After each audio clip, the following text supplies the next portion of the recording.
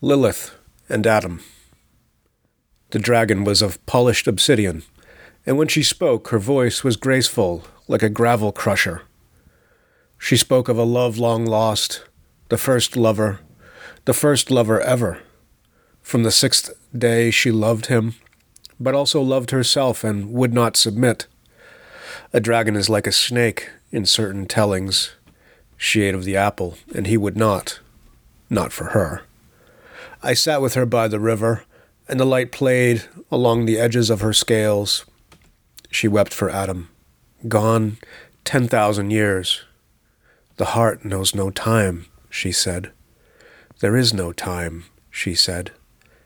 Imperfect as he was my one, she said, in a voice that was older than the stones, in a body that could not die.